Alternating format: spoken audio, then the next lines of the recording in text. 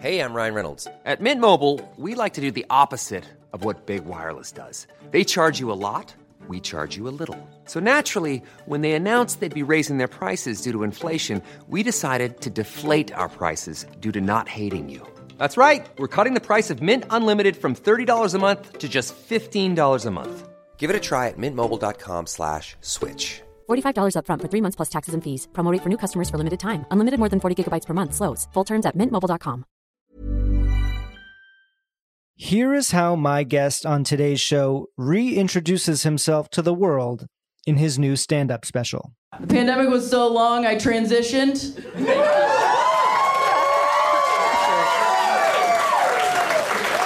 That's right. All those gas station attendants my entire life calling me sir were right. They were right. They were right. They knew me and they loved me before I could love myself. You know?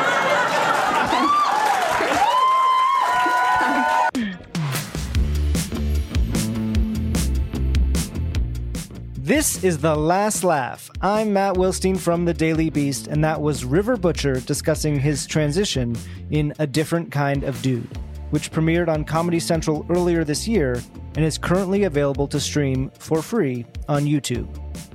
River, who uses both he, him, and they, them pronouns, has managed something pretty remarkable in this new half hour.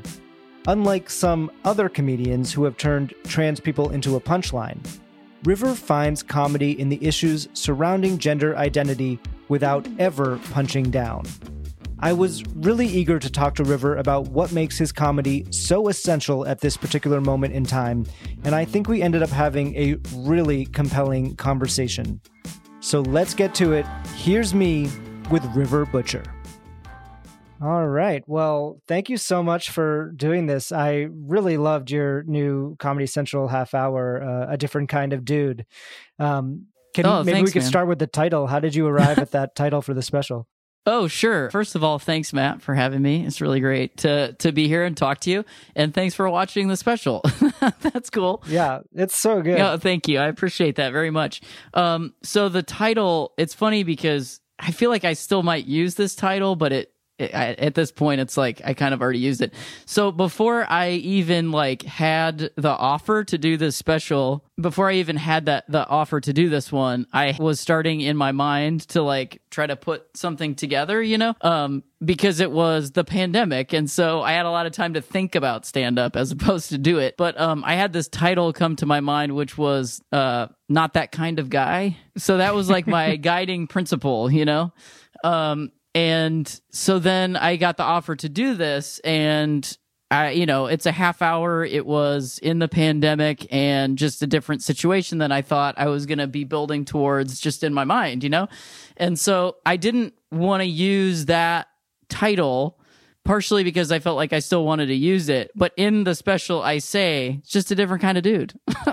And so it's something that I just say, it's not the main thing, but it is the main thing, that is just the sort of thesis of the special in general, of just it's not just me. It's there's just all kinds of dudes. There's different kinds of dudes, So there's just all these possibilities, So that's kind of where that came from. Yeah. So you have a joke pretty early on in the special where you say, the pandemic was so long, I transitioned. Yeah. And I was curious if you felt like this was a kind of reintroduction of yourself to an audience in a way, and sort of, presenting yourself in a new way. Oh, 100%. The funny thing is, it's a funny thing to do because I'm not that widely known as a comedian or anything, but at the same time, it's I also am known, to a certain degree, I don't even really know. By a certain type of comedy fan too. Right, exactly, precisely. So it's that thing where it was just something that I tried that I thought would A, work for people that knew me, and B, work for people that don't know me, that they go oh, that's what's going on, that it just is this, I don't know, a lot of my comedy is just, the thing about not being a cis straight white guy, but I would also just say a cis straight guy at this point, ultimately, but the boundaries are blurred a little bit, right? But And I would even say not being a cis straight white woman at this point. Also, it's like if you're bringing something a little outside of the of the thing to the table, you know, specifically just being queer. It's like something, and queerness is like not something that's so weird for people to see anymore. You know, it's not like, and that wasn't the case 10 years ago when I started doing stand up, you know, it was still like, okay, you know, it was still like kind of weird a little bit. But that has changed in the matter of like the 10 years that I've been doing it. And so it's not like it's weird for a queer person to be on stage doing stand-up, but it's still new for a lot of people to be experiencing a queer person, especially a gender queer person, whether that person is non-binary or trans or any combination of that. If you're gender non-conforming, it's just like new to a lot of people. So I always feel some impulse or like desire. It's not even that like somebody else is making me do it. I would just like to address that, you know, because like it's something that in my experience of my own life, it couldn't not be addressed at me. And so now when I'm on stage, I get to do it when I want to do it, you know, and I get to do it the way that I want to do it. So that's kind of like the long answer to your question of like, that's why I said that. 'Cause it's like, I both don't look that different and completely look different. You know, it's like all these things that this, you know, there's the different kind of dude again too, where it's like, sometimes I look at myself and I'm like, I've always looked like this. And then sometimes I'm like, wow, I look very different, you know? So it's like, just kind of funny, you know? So I wanted to make it funny, you know, just like a funny, like, let's have fun. And it is really funny. And you also have some really funny material in the special about using they, them pronouns, which is something that I feel like has become, there's been other comedians who've made jokes about that in a very different way. Oh, yeah. I do use they, them pronouns. Thank you so much. Usually people, you know, lift me up on their shoulders and carry me out into the streets. So, I mean, kind of timid from you, but whatever. I will be canceling you all later. That's fine. None of you have jobs or social media, so next time, clap! Just kidding. I do. I mostly use they, them pronouns these days just to keep people questioning whether they really want to talk to me or not. And it's something that you've actually talked about on stage, you know, even before this special. I think you've had jokes about it. Have your feelings or perspective on that evolved over time, do you think, in terms of what it means to use those pronouns and how you feel about it? Yeah, I mean, it's funny because that's something that's funny about doing a special, you know, if you're not, I think, at like some really high level. I feel like high level comics, like they make a special, it comes out pretty quickly, you know, but like I was a part of, you know, a group of people similar to like I listened to your interview with Naomi Ekperigin, and same for her. You know, it's like you do it, and then you're like, okay, I guess it might come out. You know, yeah, like at some point. Yeah, and that's all part of like the fun to me too. It's like it's all an experience, you know. And I'm really grateful to be a part of like this is a tangent. I promise I'll come back in. No, yeah, go for it. I'm really stoked to be a part of this like slate of comics that Comedy Central is doing.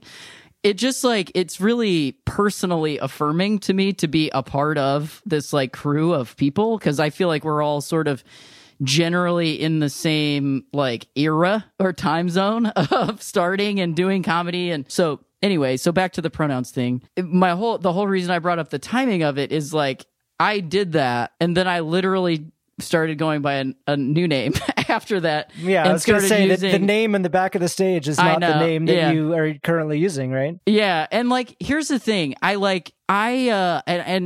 hope I don't sound like I'm taking myself too seriously when I say this stuff, but I just, you know, there's part of me sometimes that wishes I could, you know, like go through this social transition, you know, in my own, like in my house behind closed doors, and then just come out and be like, hey, this is me now. Here we go. Here's the paperwork. Here's all this stuff. I did it. But like, that's just not my path. And I get to do it super publicly. And I also get to give myself the space to do it super imperfectly, you know, and like, hopefully somebody sees that and goes like, oh, I don't have to do this right away. I don't have to have all my ducks in a row before I go exist out in the world. And like that has been something, like doing this way has been really helpful for me to not to like let myself do it. Like I needed to go by RB before I could go by River. I just needed that time, and I needed people to shift, and I just needed it. You know, like I don't even really have words for what I needed about it. I just needed it, you know?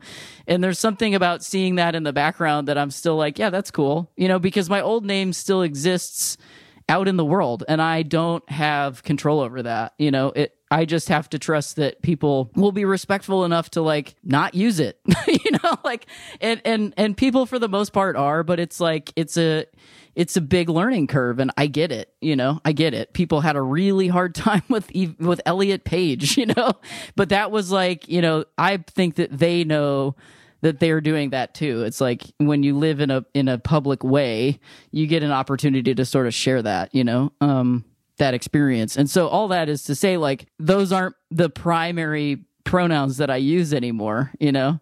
I still use it, like I'm like he, him, and they, them, like either one of those is great. There's just, you know, a third one which shall not be named, and that's the one you don't use. But like I needed to do that to get to where I am now, you know. It's all like that has just been my like personal path. And so to get back to jokes, it's just funny that you bring that up. And, you know, this stand-up special was recorded, you know, almost a year ago at this point in July. And, you know, I'm like working on more material, like going into some of those things a little more in depth, because when I recorded that stuff was all really new to me. Obviously not the pronoun stuff, but like transitioning and changing and all that stuff was very new. So like I still want to expand those ideas and those thoughts and jokes and stuff. But it's funny because, you know, there's comics that like, you know, the tone is very detached and the tone is very ironic and like shitting on people that use they, them pronouns or pronouns, period, as though they don't also use pronouns, you know, like it's a thing that everybody uses. It's just so sorry we're making you think about it for an extra second.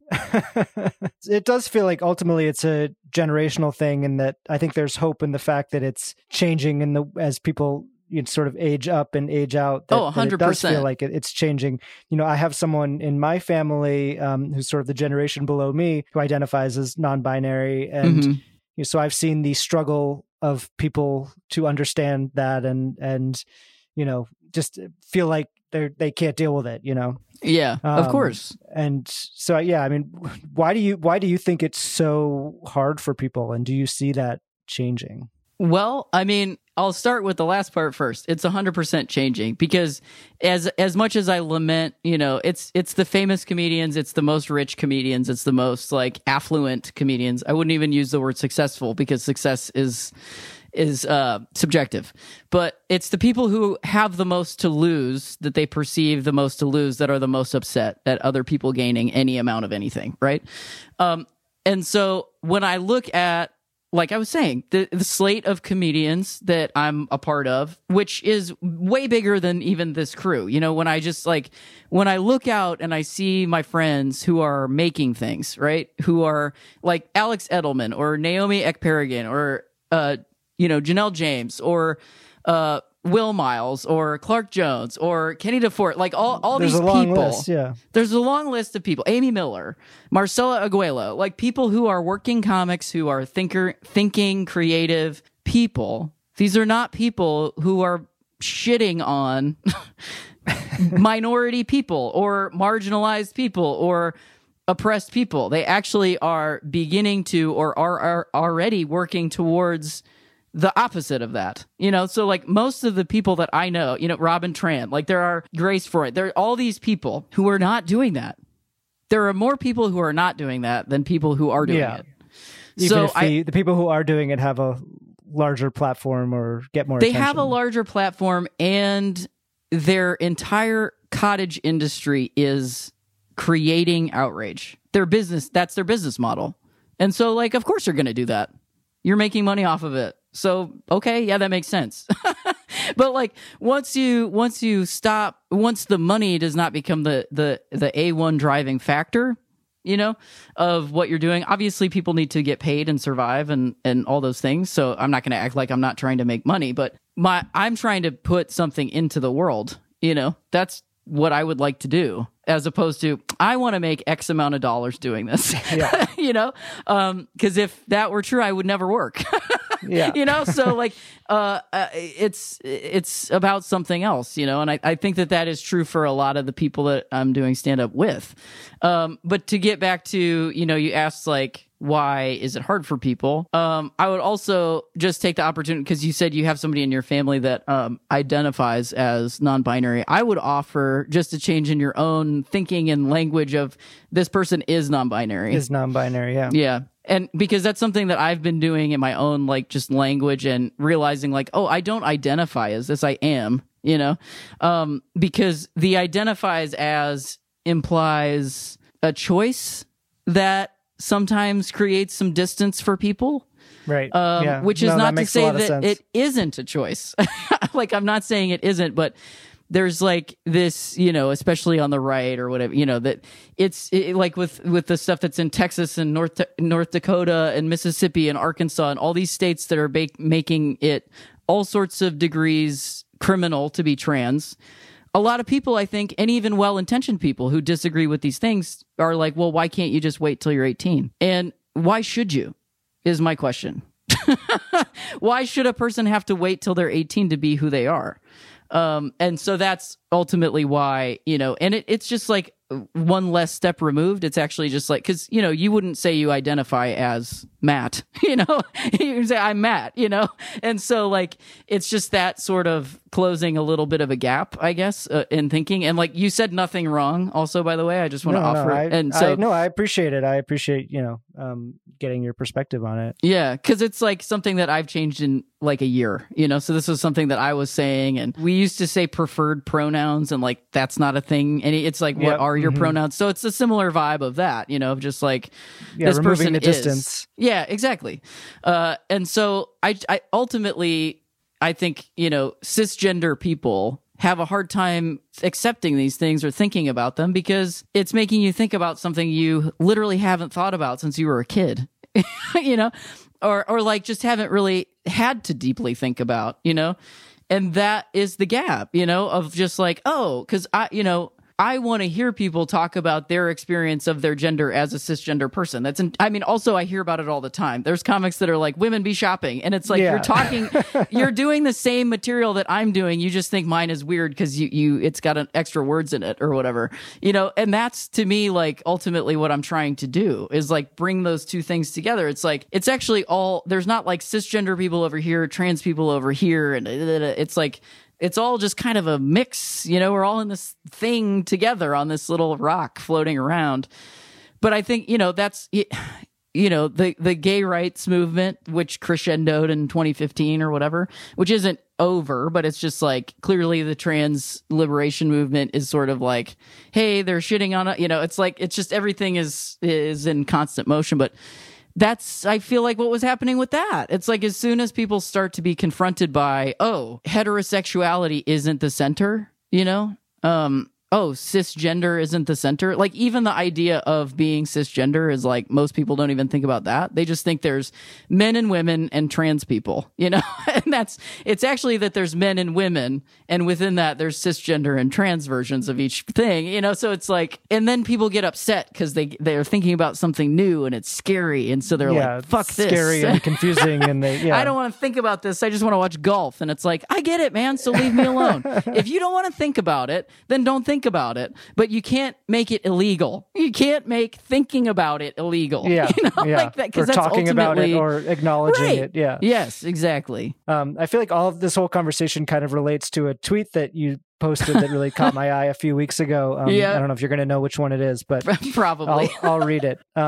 You said, kind of wild how outlets want to talk to me about other comics' transphobic specials, but aren't interested in talking to me, a trans, about my own special. Yeah, so I want to make sure. I want to make sure that we talk about your comedy. Oh, but yeah, I do want to, also admit that, I do want to talk to you about that stuff because I feel like you're uniquely qualified to talk about it. But I know it's also very frustrating for you. So I would love to hear sort of more about why you posted that and why, why is it so frustrating that people maybe only, you feel like they only reach out to you to talk about this stuff that we are talking about right now? Well, I mean, I'm also like, we're talking about it within the context. We talked about my special first, which I appreciate. It's yeah. It's like, I just, it's like both and, like I understand I am specifically qualified to talk about it, I guess, but it's kind of like, it's just when you feel like the only time it creates this binary where there's comics and trans people. They did it with rape jokes too. Like I remember, they would have a comic, like I think a show had Jim Norton was the comic and Lindy West was the feminist. It was like, it creates this binary as though, and I think it's changing because people are asking me as a trans comic to talk about it. But I think what's frustrating is that, and it's not just about me, it's that there are trans comics and the support just isn't there because we're not firing at the same level as somebody who's, making millions of dollars for a special. But I guess that's ultimately what's frustrating. And you could make it about anything that like, I just, and I'm not naive, like PR is paying for a lot of this stuff.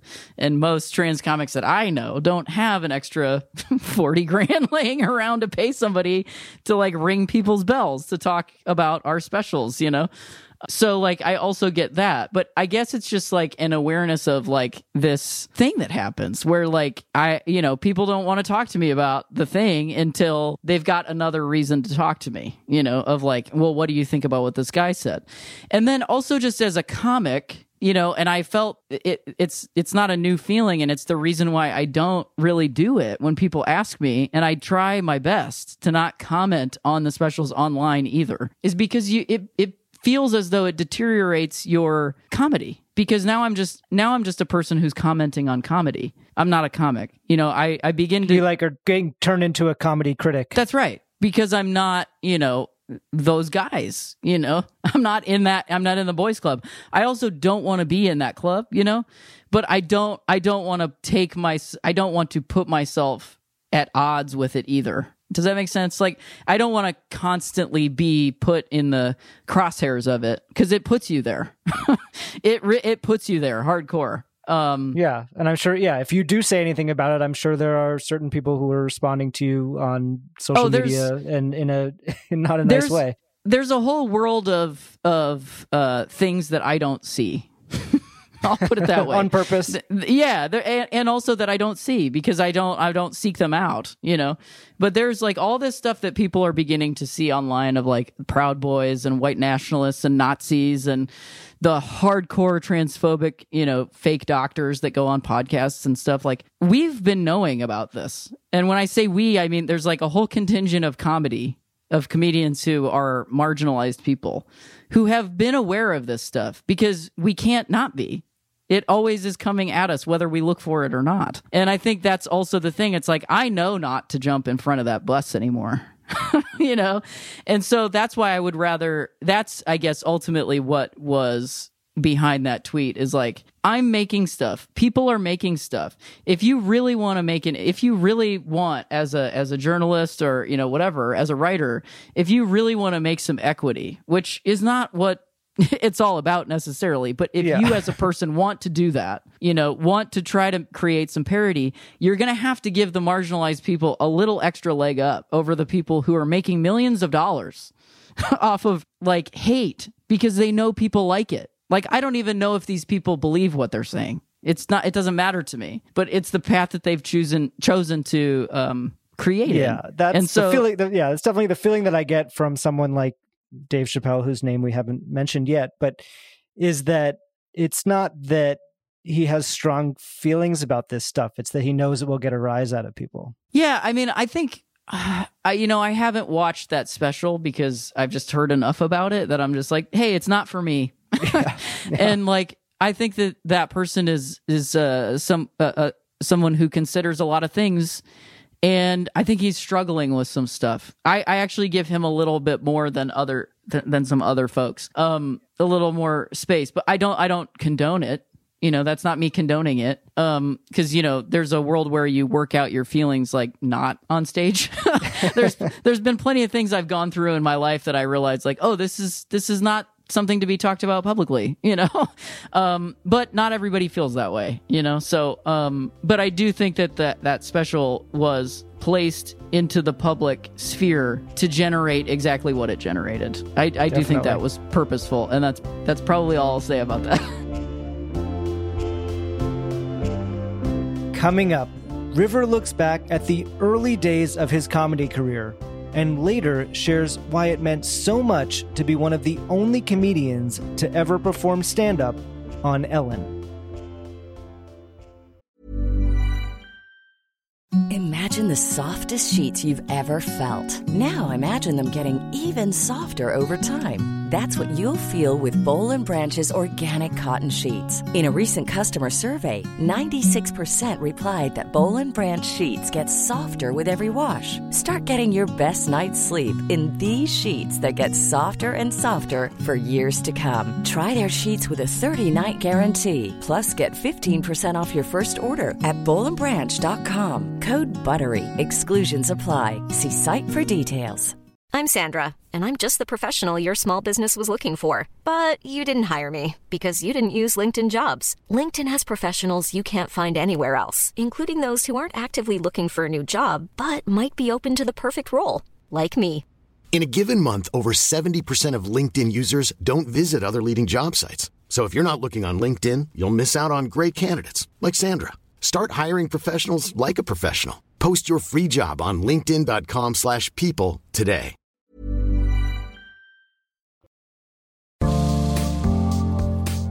If you're enjoying this episode and want to hear more, please make sure you are following The Last Laugh wherever you get your podcasts. By subscribing to The Last Laugh, you can listen to our conversations with other stand-up comedians like Tig Notaro, Ron Funches, Cameron Esposito, and everything else from our free archive. And you'll be the first to hear new episodes when they drop every Tuesday. And while you're at it, do us a favor and please leave a rating and review on Apple Podcasts. Let us know how much you love the show and who you want to hear next. Now, back to River Butcher. So, let's go all the way back. How did you start performing comedy? So comedy as a wide open thing. The first time that I really did something that would be like comedy was I was in 6th grade and I was in Odyssey of the Mind, also known as OM to those in the know. It's very. I am not in the know. No, it's very kind of culty when you look back at it. And somebody sent me somebody that I went to elementary school with, who I was on the team with her, and her mom was the coach. She sent me a photo of us at the weekend thing, the competition, and I have an OM shirt, and I posted it, and because it's a very I don't have, being a particular age and I guess maybe socioeconomic person, I don't have a lot of candid photos of myself. Most of the photos of myself as a kid, it's all posed, right? Yeah, posed, or I know who's taking the photo, and it's my mom, it's my whatever. So it's they all kind of look the same. And then this one was just so striking to me as a trans person to kind of see myself as I was oh, I was a little boy, for sure. You go it's something you feel in your mind, and then you get the opportunity to see a photo of you just in the moment, and you're oh right, yeah, no, that's legit. And then I started doing improv when I moved to Chicago, out of spite, because some people I was friends with, they started doing the writing course, and then another one of them started doing the improv stuff, and we were sort of breaking up as friends, so, and it was really uncomfortable. They would kind of brag about it in front of me, not to me, but in front, kind of make me feel oh, you're not a part of this thing, and I was well, I'll show them I'm funnier than they are. And I'm so grateful for it. I'm glad that I went and did it by myself, because I had to meet people. I wasn't just isolating with these friends I already had, and I loved it. I loved Second City. I absolutely loved it. You just started taking classes there, and then did you end up I performing just started there, taking classes. No, I didn't. Yeah. they had these rules to for auditioning for the conservatory where you had to like have some credits, and I didn't have those, and I just believed them, so I didn't try. And I went with some people from that class who wanted to keep doing it, and we went to IO, which I don't even know if it exists anymore. Yeah, I'm not sure, but yeah, Improv and we Olympic, right? Yeah, we started doing that, and they break you up. Like, you don't get to stay with your class, like, they on purpose. But my first like level, I met somebody, his name's Goodrich Gavart, also a comic, and we got along really great, and we like started talking about podcasts that we liked. And now this was 2010. So like, it's early podcast. Most land. people didn't even know what a podcast was. And so we had this like instant connection over like Comedy Bang Bang. It was Comedy Death Ray at the time, you know? And so like, we were just like talking about that stuff, and like slowly but surely convinced each other to start doing stand-up a couple months later. And we went to Cole's open mic in Chicago and signed up for that, and just kept convincing each other not to leave. You know, he would be like, I think I'm going to go. And I'd be like, no, you got to stay, man. And then I'd be like, you know what? I'm going to go home. And he'd be like, no, man, we're almost there. Because we had to wait till like 2 in the, you would sign up at 5, and you would wait until 10, 11, 12, 1 in the morning to do 3 minutes. So what was that like the first time you got on stage to do stand-up? The first time I did it, I remember I have a vague imprint of what it looked like, and it was very late, and there was not a lot of people in the room, but there was people in the room, which is atypical for an open mic regardless, and I just remember being like, oh, this is it, this is the thing, because I'd been doing improv and I really liked it, but then the more you do it, the more I did it, at least they were like, don't be funny, and I was like, but I want to be funny, I'm funny. So like, why am I here? Like, I could go take a Meisner, like, and that's what the people were saying, like, go take a Meisner class, and I'm like, I just want to be funny. Yeah, I just want to make people what you were laugh. going for. Yeah. I'm not trying to learn how to like sew a shirt accurately for like stage object work or whatever. Like, I really just kind of want to make jokes and make people laugh, you know? So that was like the feeling. It was like, oh, this is it. This is the thing, you know?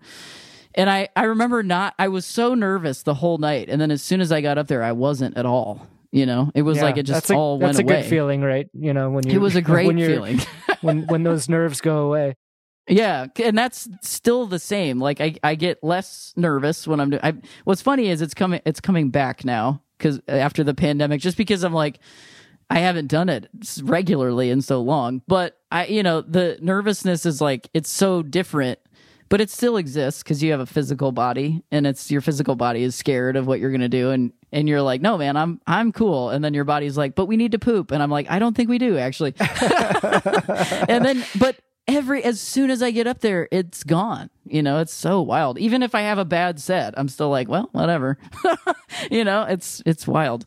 What was it about stand-up versus improv that you thought that was what you wanted to do? I mean, originally it was like, oh, I get to talk now, you know, and like some of it is a little egocentric, but I actually really like the relationship of that I like to strive for with an audience. I think it's similar to what people who really love improv and do it. And I've done it. I got to do it one time since, and I felt it was fun, you know? But the thing about improv that's different in stand-up is that you get a suggestion from the audience, and that's it. And then you're in your own world. You know, it's very like, it's cohesive, and you're staying in there. And you're performing for the audience, you know? But for me, when you're doing stand-up, there's like, when I'm not in it, I'm just doing something, and there's nobody there, you know? Like, if I'm not feeling it or in the pocket or whatever, in my own experience. But when I'm like really doing it, like we're having... And it happens in that special. It happens where that guy has this like outsized reaction to my pointing out the size difference of truck nuts and the truck that they're on. I know. I was going to ask you about that. It's this very odd moment in the special where you get, it's not getting heckled, but it's like getting heckled. Which is what happens to me. I rarely get heckled. Now I'm saying this and I'm probably going to get heckled, but I rarely get heckled. That is what happens to me more than anything. where people have responses that are outsized that then draw so much attention that they cannot be ignored, And I just did not know what was going on for that guy. Because also it's a taping. So a little bit like at a taping, you do sort of lock into, I'm not going to talk to the audience here because I want this to, because the thing about the Comedy Central taping is I had one shot. Really? They don't do two? That was it. No, that was it. Almost all stand-up specials you do two, right? I know. They're just like, good luck. I know. I'm so happy with it, but I do wish I would have had a second one because I missed some things in the first one because like we were coming out of a pandemic and I ran the shit out of that as much as I possibly could, but man, was it hard to stage. I mean, Naomi covered it too. It's like, it was just such a wild time. And I was like, what a gift to get this opportunity at this particular time. I'm not going to turn it down, because like, that was the thing I've been working for since I started. Even before I knew I was working for it, I auditioned for those a bunch of years in a row. And then, so it finally came and I was like, all right, this is just hard mode, I guess, Yeah. Here we go. I mean, maybe this special is the answer, but do you feel like you had a first big break in your comedy career, something that came to you that you really, were excited about and could take advantage of into the next thing? Yeah, I mean, it's funny, like when you say that, I have an initial reaction, which is like, oh yeah, absolutely, this is it. And it's everything. Yeah.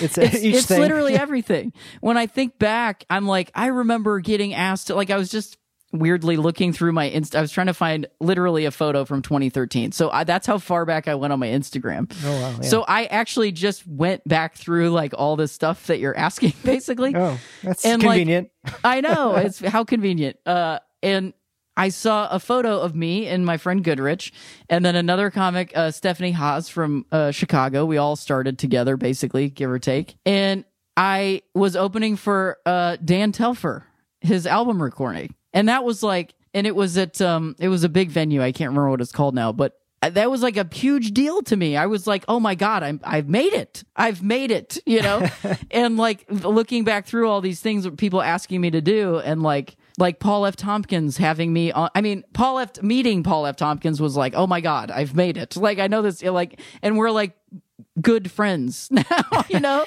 yeah, like, especially if you're a Comedy Bang Bang fan, that must have been very exciting. I know. And he, like, him in those early days of podcasting, like doing improv and listening to him on all those shows, because he was, the guest on every show. And he was just like, people would ask him, how'd you get your start? And he would go through it, and I would listen to it every time. And I was like, how can I do this?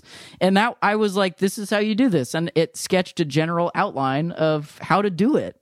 And so I got the like physical experience doing improv at Second City of being in a room with strangers, a small room with a small group of strangers, and learning how to be vulnerable in front of people and getting to know them and appreciating them and appreciating their choices and watching them appreciate mine.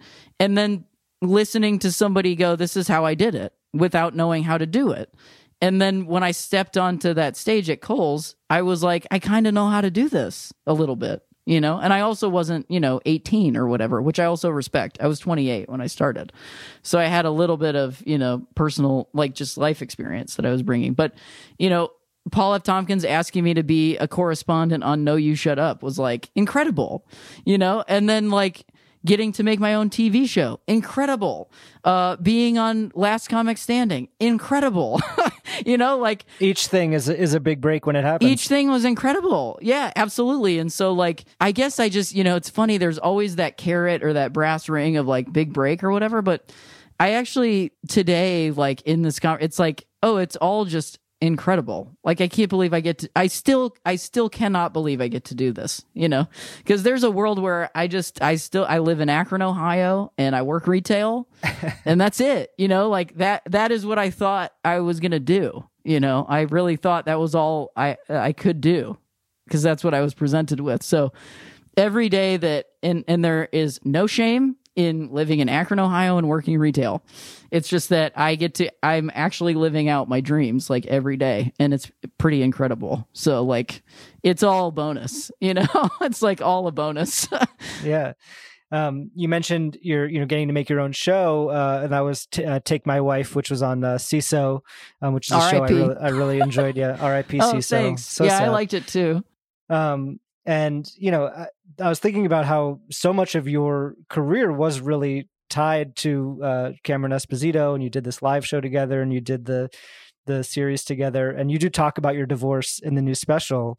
Was that a hard decision to talk about that on stage, or was it just something you knew you wanted to address, or how did you think about that? Well, that is one thing that, I came up with the joke, and it's very separate from, and it's just a joke. It's not personal. It's not at all. And that's very purposeful.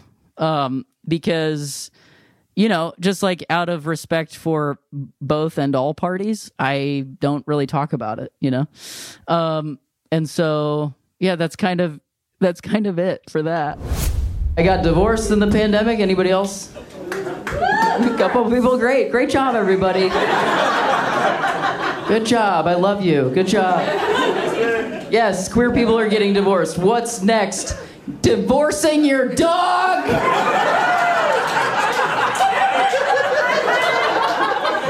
Make me sick. I love that joke so much. I really want like a right-winger to be like, yeah! Yeah, no, I understand. Yeah, I mean, is it hard? Does it make it hard to, think about all of that work now, or do you, think about it in a positive way, or?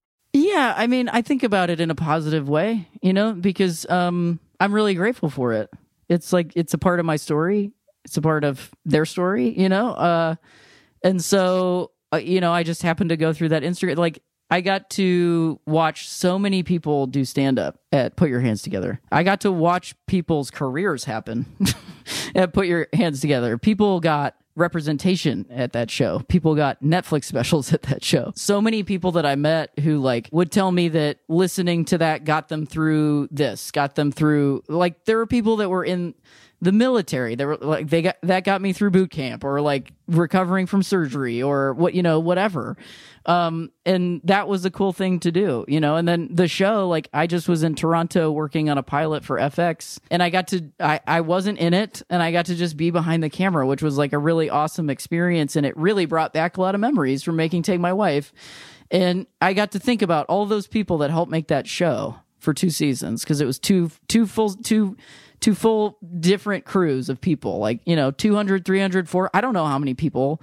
There were people I never got to meet that helped make that show, so everything is always bigger than it seems, and so there's just I have, in doing comedy, has created such a big life, and it's easy to forget, because you get so focused on achievement sometimes, or I got to get this next thing. If I don't do this, then I'm not this, and all this stuff.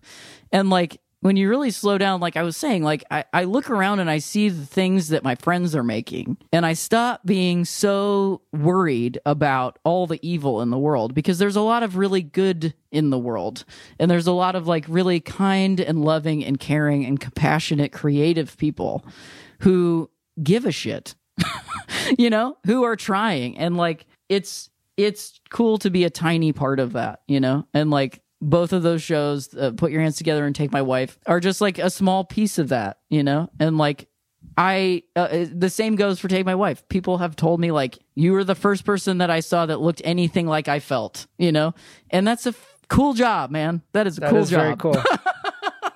I'm very grateful for that job. What's the FX pilot? Can you talk about that? Or I think I can say what it is. I mean, it's announced, so it's not a secret. It's called Belated for FX. And what's the what's your role on it? And what's I'm a writer, show about? So I'm a writer producer on it, and it stars Cal Penn, Ellie Taylor, and Caden Kearney. And it's a late in life coming out story for Cal Penn, and then an intergenerational sort of queer friendship between Cal Penn and Caden Kearney's character, trans non-binary person, young person. So yeah, super fun. Right up my alley, you know what I mean? Yeah. Couldn't be more my alley. Yeah. beyond maybe that show and now you have this special out, what are the things that you really want to be doing in the entertainment industry and comedy? What are you looking ahead to? Well, I would really love to expand on the half hour and do an hour, That would be fun. I would love to do that. I would like to see it. Thank you, Matt. Yeah, I would love to do it. And maybe get 2 tapings for it, but I don't want to be too greedy. No, I think you gotta insist on those 2 tapings. You gotta get a couple. And also, I don't mean to. I'm like, everybody only had one shot, so all of these specials are like this. I just bring that up because it's like everybody was ready for it. You know what I mean? You only get one swing. You better make it good, and you better swing. It's like I didn't want to take a fastball down the middle, looking like I'm gonna swing through that thing at least. But I would love to do an hour. And I, have really enjoyed working on this pilot. I would love to act more. And I've been getting some voiceover opportunities. So that's really fun, to do that. And just keep working, basically, in whatever capacity the universe sees fit. Let's go to our final segment now. It's called The First Laugh. And I'm going to run through some firsts in your career and in your life about comedy and see what you have to say. So okay. Feels like a quiz show, Matt. It's a quiz show. Yeah. I'm going to it's multiple choice. No. Okay. Do you remember the first piece of comedy that made you laugh really hard as a kid growing up? Yeah, it's a toss-up between, because I watched a lot of stand-up as a kid, like very young, like there was so much stand-up on when I was a kid. And I do remember, like, Ellen DeGeneres was like the first stand-up that I really saw and was like, this is so funny. When I was like 7, she, like, I remember. I had that experience too, yeah. Yeah, the airline food bit of just like, and I also had no context or understanding for why this would be funny. So that's also why I like jokes like this where like the airline food, like with the grill marks on it, like who are they kidding? Like the captain's up there just, how are they liking them back there? And like, I don't know what that means as a 7-year-old kid, but I do know how are they liking them back there and making it look really tiny is really funny, That's so like funny, it even works if you don't know how an airplane works. Cause I didn't get on an airplane until I was 18. So that's a funny joke, Do you remember the first joke that you told on stage that really worked, that really connected with an audience and that you could keep going back to? I mean, I think the first joke that was really a joke that I knew was like, oh, this is a thing, was my parents have been divorced for a long time. I was born in August of 1982. They got divorced in September of 1982. I'd like to think I had a little hand in that. A little tiny baby hand. And then I hold up my hand. And like that was the first, it just like was a joke. It wasn't like a thought, and so then I like built a bunch of stuff around that, Yeah, that's great. You mentioned Last Comic Standing, which I believe is your first TV credit. It is on IMDb. It is. So what do you remember about that experience? What stands out? Oh my God, I remember so much. That was such a crazy experience. And also, again, same thing with like being a part of this thing that was a bunch of comics that I like still know. Like, what's funny is the comic that was up before me is Dusty Slay, who was also in those half hours with Naomi Ekperigin. Like, isn't that cool? Yeah, very cool. And we had this conversation. I got my nails like clear coated because I bite my nails. I've been stuck with it for my whole life, and he does too. And we were talking about it. I was like, I put this shit on my fingers so I won't bite my fingernails. And then it aired, and there he was going like this, and he sent me a picture, and he was like, "Man, you had the right idea." And like, I remember that. I remember Anthony Jeselnik coming back and talking to everybody and only shaking my hand. Oh wow! Which was like a wild experience. Because he respected you the most, or what? He knew me. I don't know. He was pulling some Anthony Jeselnik stuff, and I remember that it went really badly. Like I did my set, and Roseanne screamed at me, and she screamed, "Write some fucking jokes." And they didn't air that because the producers were like, who are, like friends They were like, hey, this is not, and it was a consistent, it wasn't personal. It wasn't only me. There was like a lot of like wacky responses from her. Like Amy Miller, again, a comic in the group of my thing. She was also on that season of Last Comic Standing, and she's a little different than I am. She like brought it to that and like made a moment out of it, but mine, I was just like, okay, all right, this is what's happening. And I just took it, So anyway, so they, the producers were like, this is not, we didn't bring you guys out here for this to happen. This is just what's happening. But we promise we're going to make it look great. And then they did. And it was this moment that like, to me, some like hillbilly and cynical person from Akron could have very easily been like, this place sucks. They're just like trying to hurt you and like giving up. But it gave me this opportunity to realize I wasn't the only person going through it. Like we all did. I still have a lot of friends that went through that. And then somebody like kept their word, who really like, they didn't have to do that, but like they it would have been good did, TV to have Roseanne screaming at you. Just screaming at people. Yeah, of course. People would have loved that. But that's not what they did, because that's not what they were trying to do. They were really trying to put a product out there with like a diverse group of comics.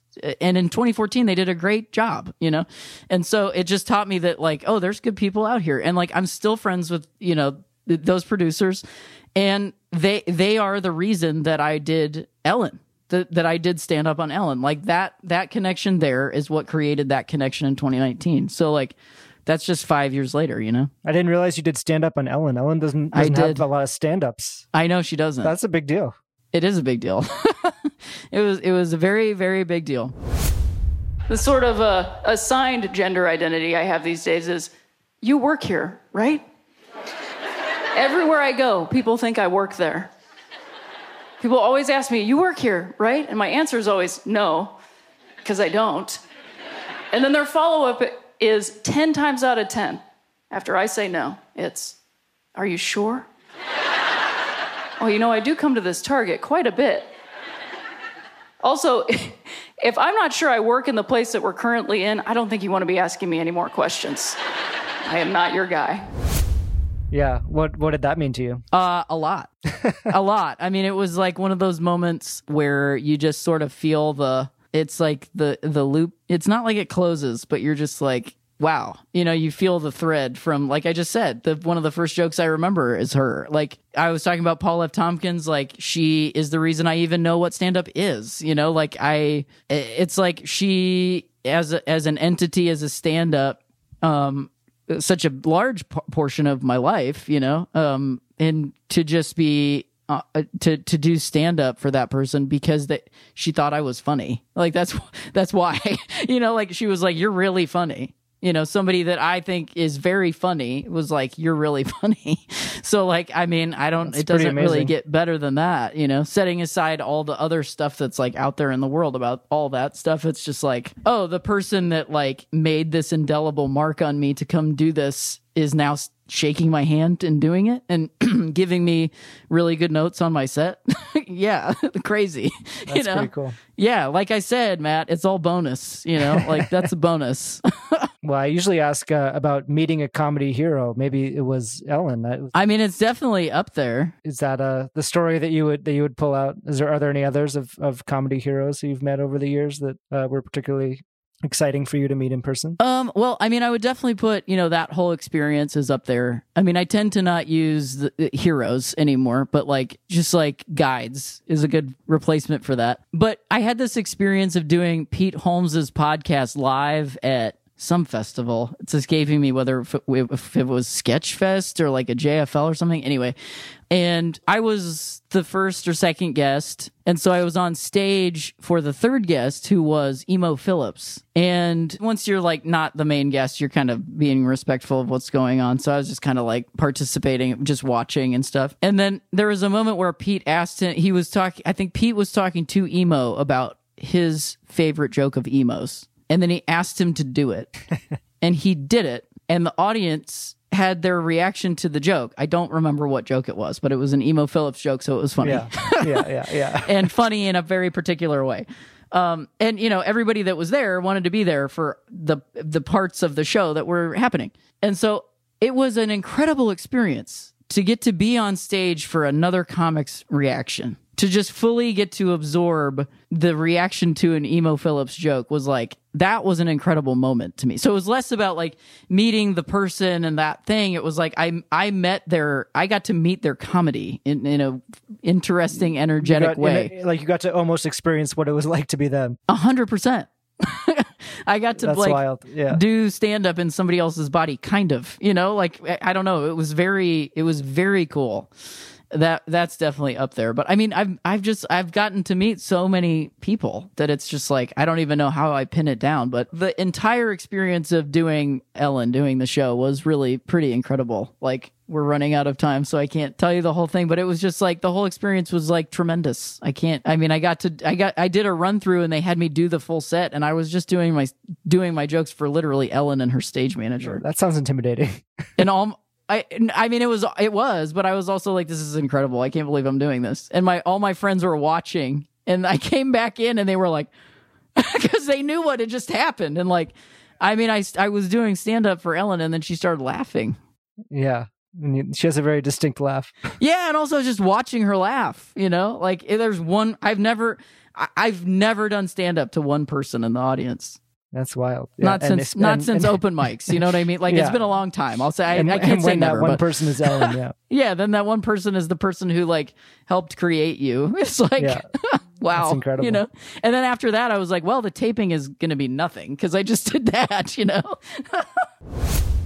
So now, since I am discovering you late, when did you know you wanted to do stand-up? I mean, I will tell you, honestly, I wanted to do stand-up when I saw you do stand-up. Oh. Like, I've watched you do stand-up for your whole career, and, like, you're the reason I wanted to do it. Oh, well, thank you. Well, yeah. So finally, I like to give comedians a chance to shout out other comedians and comedy that's making them laugh. You've mentioned a lot of people already. So many people. So maybe if there's anything else, or if there's any, it could be something on TV or a comic that you've seen perform live, or anything that you also want to shout out. Sure. Well, I mean, I don't think this show needs any help, but I will just say I'm really enjoying Danny McBride on The Righteous Gemstones. Like, he really does it for me. I love that guy. I love all his choices. All the choices are the great choices. But in terms of stand-ups, like, let's see. I did shout out a lot of those people, so just like go back in the tape and listen to all those folks. Udoye Travis has a stand-up, has a half hour out right now on YouTube, so you should also watch that. I hesitate to even say opened for me because it sounds like a weird power dynamic, but I did a little like college festival thing, and they had me headlining, and he was the comic that went before me, and I literally could not follow him. He's very, very funny. So watch that. I had another name in my head, and then it just flew out of there. Anyway, just like there's so much comedy right now, and like people sometimes like loathe that, it's like they don't like that. And I actually think it's fantastic because like there's just so much opportunity. Like, if you don't like something, you can just be like, I'll find something else. You don't have to shit on it. You can just find somebody else. Who else has? Amy Miller's got a special coming out on Comedy Central, and Caleb Synan, another Last Comic Standing. Also, he and I have just been doing stand-up forever together. Yeah, I think Robin Tran already mentioned. Riley Silverman's great. Jess Tom. Like, people know about these people probably that listen to this podcast, but there's just so much. There's so many good comics out there who are just like really. The form is changing. There's so much opportunity you can listen to just like straight up joke punchline, set up punchline. And then there's people who are totally just like ripping everything apart and making it funny. So like, I don't know. There's just so much. There's an abundance, and it's wonderful. But definitely support trans comics, Yeah. I'll never run out of funny guests on this show because there's so many comedians. You won't. You will forever have a job doing this podcast. Yeah. Let's hope. Thank you so much for doing this. This was a really fascinating and funny conversation, and I really awesome. appreciate it. Thanks for having me. I really appreciate it. It was great to talk to you. Okay, that was such a great talk. So thanks again to River Butcher for sharing so much on this week's show.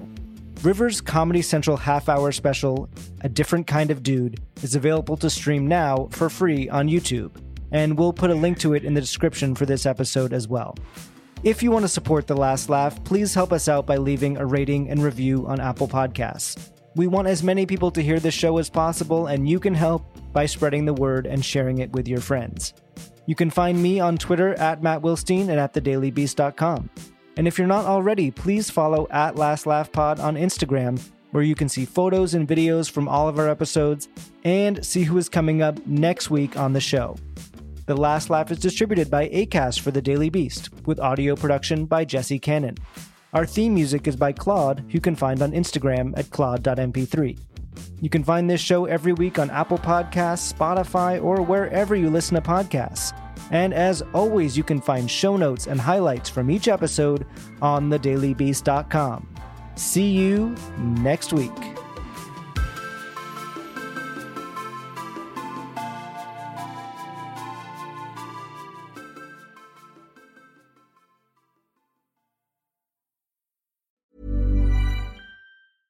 Imagine the softest sheets you've ever felt. Now imagine them getting even softer over time. That's what you'll feel with Boll & Branch's organic cotton sheets. In a recent customer survey, 96% replied that Boll & Branch sheets get softer with every wash. Start getting your best night's sleep in these sheets that get softer and softer for years to come. Try their sheets with a 30-night guarantee. Plus, get 15% off your first order at bollandbranch.com. Code BUTTERY. Exclusions apply. See site for details.